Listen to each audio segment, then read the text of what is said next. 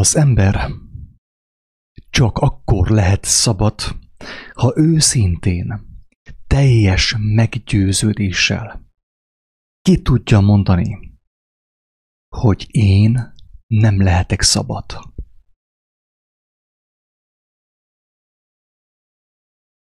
Mindenki vágyik a szabadságra. Szabadság, szerelem, e kettő kell nekem, mondta a Petőfi Sándor. De mi az akadálya a szabadságodnak? Mi az akadálya a szabadságomnak?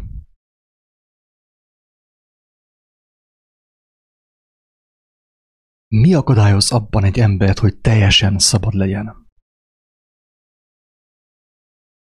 És mi ez a bolondság? Hogy csak akkor lehet szabad, hogyha őszintén, teljes meggyőződéssel ki tudod mondani, hogy én nem lehetek szabad. Hogy én nem lehetek szabad. Amikor az én megvallja, hogy ő nem lehet szabad, hisz a rabság oka az én. A rabságom oka az én vagyok. Senki más. Senki nem tud engem rabul ejteni. Csak én, csak az én tud engem rabul ejteni. És amikor az én kimondja, hogy nem lehetek szabad, őszintén, teljes meggyőződéssel, hogy én nem lehetek szabad, akkor kezdődik a szabadság. A várva várt szabadság.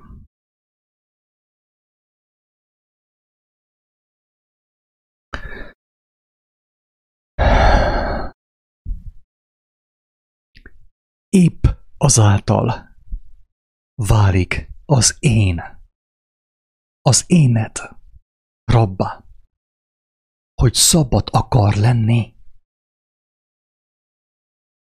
Annak vagy a rabja, hogy szabad akarsz lenni. Az én olyant akar elérni, amit képtelen elérni. Mert az énnek nem része a szabadság. Mert az én az rész. Részeg. Részeg. Részég. Részég. Az én nem teljes. A teljesség nélkül semmi és senki nem lehet szabad. A rész nem mondhatja magáról azt, hogy ő szabad lenne, mert a szabadság az teljesség. A szabadság az teljesség. A rész mondhatja magáról, hogy szabad. Az én mondhatja magáról, hogy szabad. Én mondhatom azt, hogy szabad vagyok. De kinek mondom? Kivel akarom elhitetni, hogy én szabad? Hát nem az énnel. Akarja elhitetni az én, hogy ő szabad? Dehogy is nem. Dehogy is nem. Kinek mondja a majom, hogy ő szabad? A rácsnak. Megrázza a rácsot, és azt mondja neki, hogy szabad vagyok.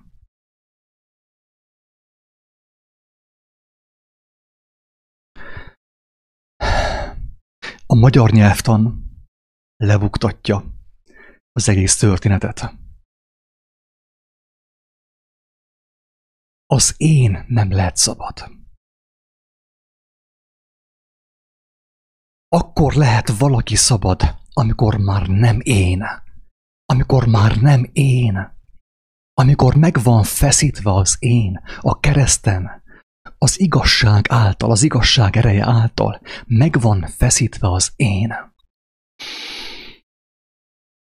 Önfeláldozó módon megfeszítetik az én. Az én átadja magát, odaadja magát a világnak. Saját magát adja a világért, a világ bűneiért. Mindenkiért, mindenki bűneiért, a saját életét adja a világ bűneiért, és akkor válik szabaddá. Az én saját magától, az éntől. Mert az én az rész, egy parányi töredéke az egészségnek, a teljességnek, a szabadságnak. Az én 50 éves. Az énnek erős karjai vannak. Az én jól tud táncolni. Az én jól tud énekelni. De a teljes szabadságban nem csak a jó tánc, nem csak az erős kar van benne, és a jó énekhang, hanem a teljes szabadságban benne van az ország, a hatalom és a dicsőség mindörökön örökké. A teljes szabadságban minden benne van. Mindenhez hozzáférés, elérés, minden benne van. Az énben nem lehet benne. Lehet, hogy valakinek erős a karja, de gyenge a lába. Valakinek jó énekhangja van, de viszont nem tud szaladni. És ez nem szabadság. Szépen tudok táncolni, de azért mégis gyötör a gravitáció, és látom, hogy van repülés, és nem tudok repülni. Akkor kinek mondjam, hogy szabad vagyok? Kivel akarom elhitetni, hogy szabad vagyok? Drága barátom, szabad akarsz lenni? Nem fogsz szabad lenni. Nem akarsz szabad lenni? Szabad vagy. Ha ki tudod őszintén, teljes szívedből és meggyőződéssel mondani, hogy én nem tudok szabad lenni, én nem lehetek szabad, akkor válsz szabaddá. Mikor válok szabaddá én a bűntől? Például a testi vágytól, vagy az alkoholtól, vagy bármitől. Amikor azt mondom, hogy én nem tudok megszabadulni attól. Csak úgy, hogyha egyiket elvetem, és mást veszek helyette. Egyik bűnömet eldobom, és mással gazdagodok helyette. Amikor kimondom, hogy én nem tudok lemondani a rossz szokásomról, a rossz függőségemről, a bűnömről nem tudom elengedni. Én nem tudom. Én nem tudok szabad lenni. Akkor válsz szabaddá. Mert akkor már a nem én, hanem az, aki tesz téged szabaddá. Senki sem lehet szabad, csak akit megszabadít a Fiú, mondja Jézus. Senki sem ismerheti meg az igazságot, a mennyek országának az igazságát. Csak akinek a Fiú kijelenti. Az én nem tudja megszerezni az igazságot, a szabadság eszközét. Mert az ajándék, a szabadság ajándék. Azoknak, akik nyomorultak, a lelki szegényeknek, a szegényeknek, a sebzett szívűeknek, a vakoknak és a sántáknak és a bénáknak. Az okosoknak nem tud ajándék lenni, mert az okosok okosak. Maguk szerint, énjük szerint. Érted már a lényeget? Az én nem lehet szabad. Ha az éned azt tudja mondani, hogy én sosem lehetek szabad, akkor kerül be a te lényeged, a te lelked, a szabadság vonzásába. Amikor a szabadság megadatik neked, a szabadság a bűntől, Szabadság a hazugságtól, a rendszertől és mindentől. Ugye, hogy nem tudod kimondani, hogy én nem lehetek szabad. Én nem tudok ellenállni a csábításnak. Semmilyen csábításnak nem tudok ellenállni. Én nem tudok szabad lenni. Mert nem én kell tudjam azt, mert a szabadság az van. Az van, nem kell létrehozzam, nem kell felépítsem egy bábeli torony formájában pénzből, téglából, szerelemből, italból, kokainból. Nem kell felépítsem a szabadságot, mert a szabadság az van, az asztal meg van derítve a mennyek országában. És aki elfogadja a behívót, bemegy oda, megadatik neki ajándékban minden eszköz, az ünneplői ruha, hogy bemehessen a szabadságba, a mennyek országába. Mert az én nem tud bemenni. A rész nem tud bemenni. A rész nem válhat egészé, egészségessé. Csak ha az egész kiegészíti őt. Egészé, egészségessé, teljessé teszi.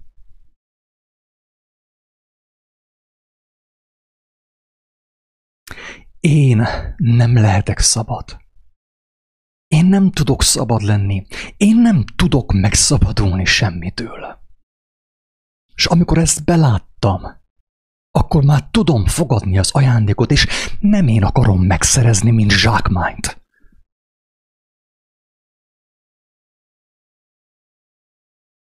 Hanem ajándékba veszem, mint ahogy a gyermek ajándékba kapja az ajándékot a szüleitől. A karácsonyi ajándékot a szüleitől. Csak úgy lehetek szabad, ha ajándékba veszem és fogadom a szabadságot annak minden eszközével együtt, és azelőtt pedig kimondom, hogy én nem tudok szabad lenni. Mert a szabadság nem az egyes szám első személyé, nem az egóé, nem az éné a szabadság, hanem a szabadság azé, aki. A szabadság van.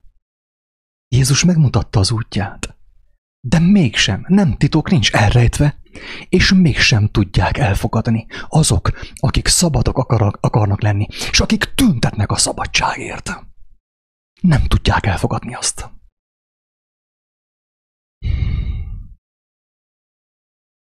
Mert ők azt hiszik, hogy ki kell olvassák a szabadságot valamiből. Meg kell dolgozzanak, kell ássanak, kell robotoljanak, pénzt kell gyűjtsenek. Kell mantrázzanak, kell meditáljanak.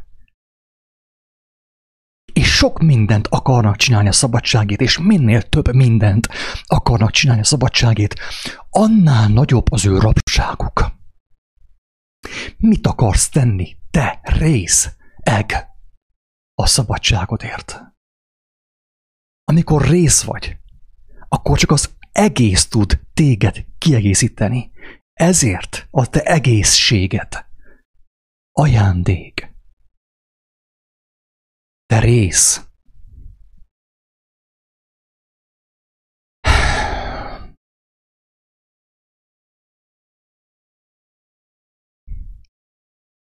A szabadság ajándék. Aki a szabadságot nem ajándékba kapja, sosem fog azzal találkozni, még csak meg sem szimatolja, még csupán a közelében sem járhat a szabadságnak. A gyermek lehet szabad, a felnőtt, az intelligens, az okos, a lediplomázott felnőtt nem lehet szabad, mert ő rabja az ő eszének, okosságának, diplomájának. Neki van diplomája, és van gazdagsága, és van pénze, és van családja. És ezzel le is zárult az ő szabadsága. De a gyermeké nem csupán a diploma, nem az okosság, nem az ész, nem a család, hanem az egész, a teljesség, Isten dicsősége, az ő teljes országa. Ő örökli az országot, a gyermek örökli az országot. És aki nem örökli, az nem kaphatja meg. Mert amivel ő fizethetne érte, még az sem az övé, csak ő nem tudja. Amit adnék az én szabadságomért, az is a szabadságból volt ellopva. Amivel én fizetnék az én szabadságomért, az is a szabadságból volt ellopva. Az áldozati bárány, amit mi feláldozunk, vagy a zsidók feláldoztak húsvétkor, az is Istentől volt. Az is az ő teremtménye. Az áldozatnak nem az volt a lényege, hogy Istent megvásároljuk, hanem az, hogy emlékeztessen minket arra, hogy merről jöttünk, mekkora rabságból jöttünk, és mi volt annak az ára. Mert amit adhatnék a szabadságomért, még az sem az enyém. Én csupán azt hittem, hogy az enyém. Az egész bűnöm arról szól, hogy azt hittem, hogy az enyém. Hogy valamiről azt hittem, hogy az enyém. Vagy minden az enyém, vagy semmi sem az enyém. De amikor kimondtam, hogy semmi sem az enyém, és amikor őszintén megvallottam, jó atyám előtt, töredelmes szívvel, hogy jó atyám, én nem tudok szabad lenni. Én sosem leszek szabad. Te vagy az, aki nekem ajándékozott azt. Én nem tudok megdolgozni érte. Nem tudok annyi fekvőtámaszt nyomni, hogy szabad legyek. Nem tudok annyit meditálni, és lélegezni, és mantrázni, és imádkozni. Nem tudom beimádkozni magamat a szabadságba. Vagy kapok meghívót a szabadságra, vagy nem kapok meghívót a szabadságra. Ha kaptam meghívót a szabadságra, vagy elfogadom azt, annak minden eszközével együtt, vagy pedig tovább erőlködök, és ások lefelé. Érted már, hogy nem lehetsz szabad? Te, az én, nem lehetsz szabad. Lehetetlen. Akkor lehetsz szabad, amikor már nem akarsz szabad lenni. Nem akarsz, és semmit nem akarsz tenni a te szabadságodért. Semmit. Hanem azt mondod, hogy én nem lehetek szabad. És akkor ajándékba kapod azt. Amikor lemondasz a szabadságodról, a vélt szabadságodról, amikor lemondok a vélt szabadságomról, a testemnek a vélt szabadságáról, ami pénzzel lett összerakva, vagy anyagi jóléttel, vagy szerelemmel, vagy bármivel, amikor lemondok, és feláldozom azt, odaadom másnak, tessék, vigyed! Kell az én alsó ruhám, vigyed a felsőt is! Ha egy mérföldútra kényszerítesz, menjünk kettőre.